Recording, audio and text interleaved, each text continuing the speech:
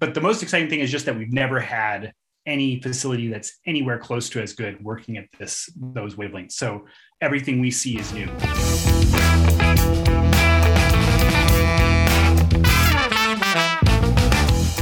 Good Wednesday morning, and welcome back to the Daily Buzz. I'm Palak Jaiswal. There's a popular saying from Star Trek that says space is the final frontier, a place where no one has gone before. And thanks to a new telescope at NASA, that final frontier is starting to come in a little bit clearer. Infrared images captured from the James Webb Space Telescope were shared with the public this week, offering a sparkling clear view of cosmos, galaxies, and stars. Managing editor Grant Burningham talks to Anil Seth, a professor of physics and astronomy at the University of Utah, about what the new telescope and these images can offer us. So with us to talk about the James Webb Telescope and what it's showing us about the universe is Professor Anil Seth. He's a professor at the University of Utah of Physics and Astronomy. Anil, thank you so much for talking to us today. Yeah, thanks for having me, Grant. Why don't you tell us, first of all, what we're seeing come from this telescope right now? Yeah, so the JWST, or James Webb Space Telescope, is this really spectacular new telescope that's really, really far away, beyond the orbit of the moon, away from the Earth. And it's got a couple superpowers. One, it's really big.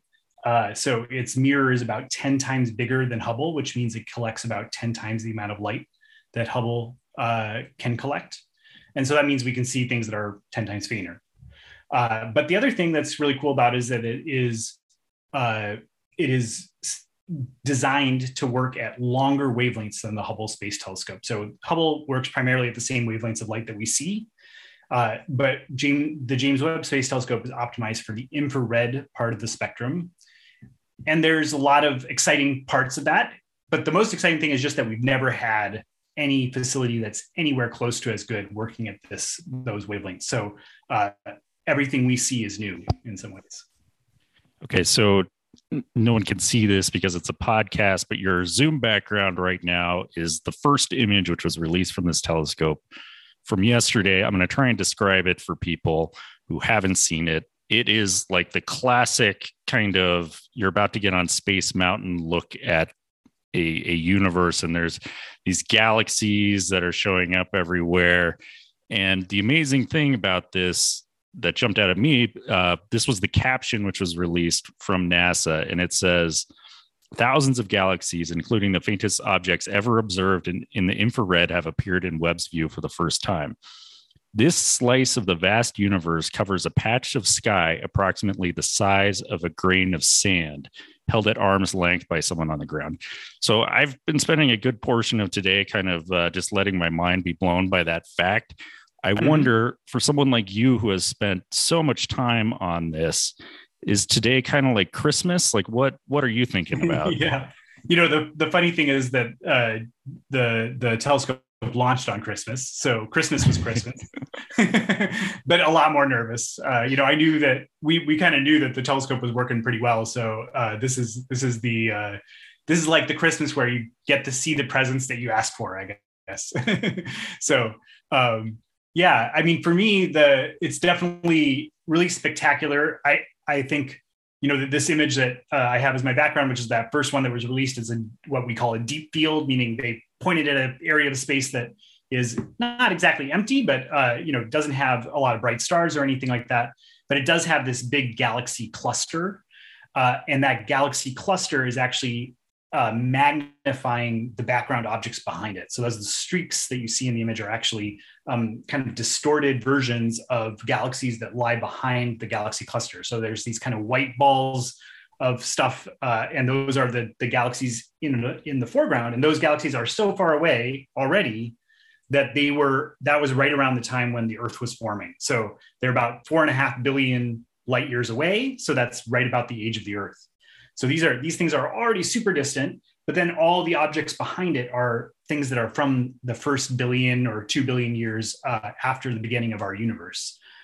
And so that's pretty spectacular to see. And I guess there's one really, I work on nearby galaxies mostly, actually, But there's one really cool thing, like these distant galaxies, we can see some of the things that we can see in nearby galaxies now in these distant galaxies. And in particular, there's all these little dots around all the galaxies.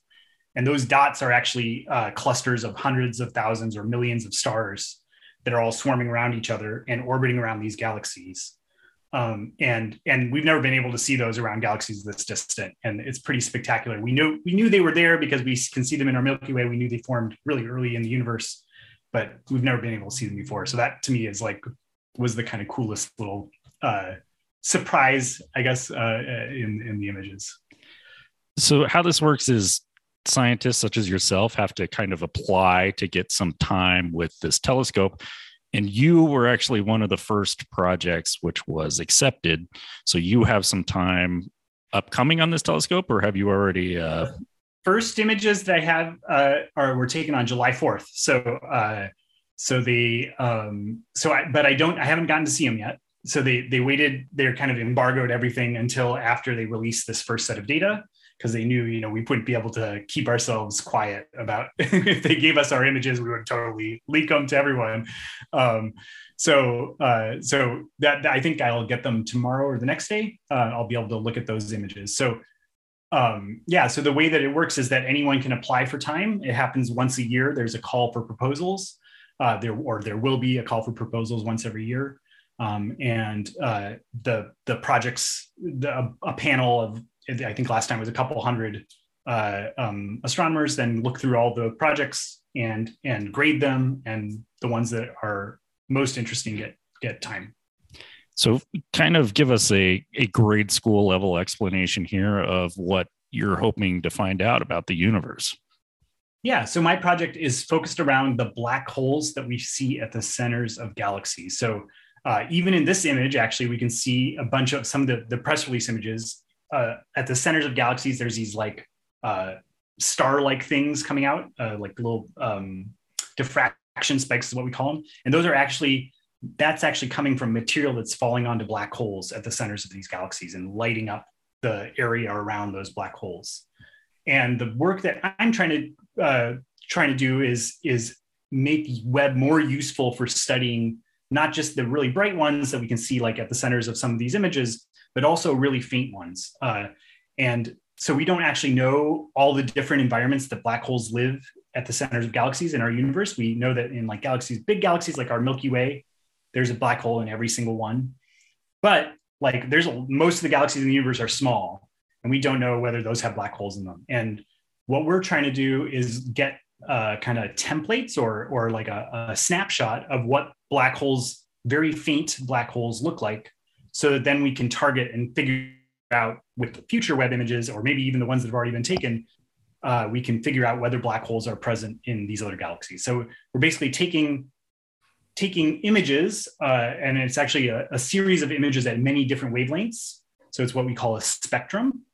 And it's basically like breaking the light into a rainbow. And then we're looking for special features in that rainbow, areas like green light's a little brighter, that kind of thing. And then from that, we can find out that these are the kind of signatures of black holes. There's been like a few astronomy images which have really captured people's attention. There was the first picture of the whole Earth. There was Carl Sagan turning Voyager around and snapping that it's called the blue dot image of just a tiny pixel of Earth. And then there was kind of the Hubble deep field, which this kind of expands on. Where would you rank this one? Yeah, I mean, I think, those are all firsts in some ways. And these images are also first in the sense that they're the first time we're ever seeing the universe in this way, right? So this is a really spectacular telescope. It's like, it's spectacularly expensive, took a spectacularly long period of time. I really think that they kind of, at least for me, I will be using, I'm sure, this image that's behind me on this Zoom background, which is this, first deep field image. I'm sure I'll be using it in my classes for years now, so I do think they'll be kind of iconic.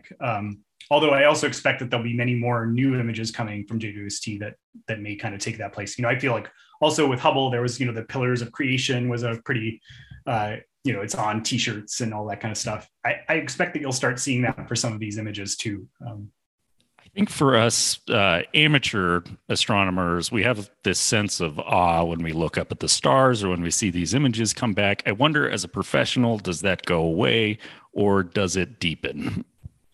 Yeah, definitely doesn't go away at all, at least for me. I find it like awesome. So just a few nights ago, I was doing an outreach event where I was showing people a globular cluster in our galaxy through a telescope. And I still, every time I do that, I get that same kind of sense of wonder and awe.